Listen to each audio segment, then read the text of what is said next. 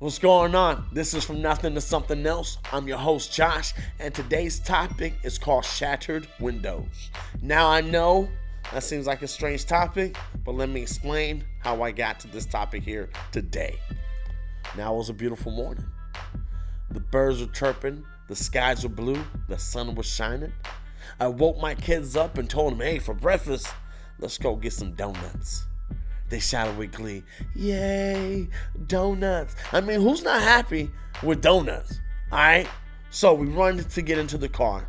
As I go in and get to the car, I notice that someone broke into my car, shattered my window. Now, instantly, obviously, all fun stops. All happiness is gone. The storm has rolled in. Now, the day is gloomy. I have to figure out how to fix the situation. So I call my insurance, make my police report, make my appointment for a safe flight, come fix my glass.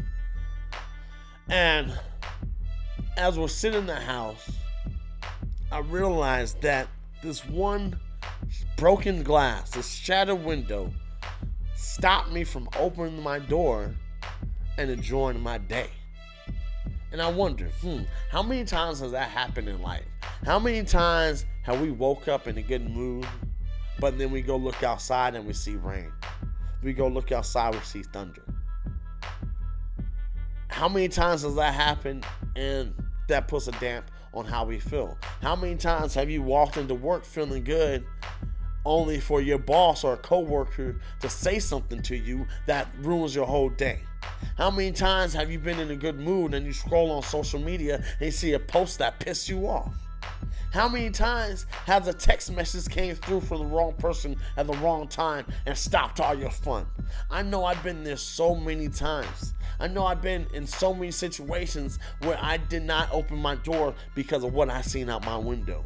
I know there's been so many times I didn't open the door because of a shattered glass. We can't let shattered windows stop us from opening the doors of opportunities. Okay? We have to have faith that things will work out. But there's two operative words there: faith and work. Faith without works is dead. I had to remind myself that if I do everything that I need to do, then I can continue to go have fun. I can continue to live my life and not let this broken window stop me from enjoying what I so much was craving, but probably didn't need, which was a donut. All right? You have to have faith that the work you put in is going to get the job completed and get things pushed through. Get the process started so you can get on the other side. I had to make sure that I called the insurance company. I had to make sure that I called and made a police report. And I had to make sure I called Safe Flight so they could come fix my window. And once I made those calls, I could then finish enjoying what I had planned for that week, for that weekend, for my life. I know that if I pray and I put in the work, that God will handle the rest. But we have to make sure that we do some work as well.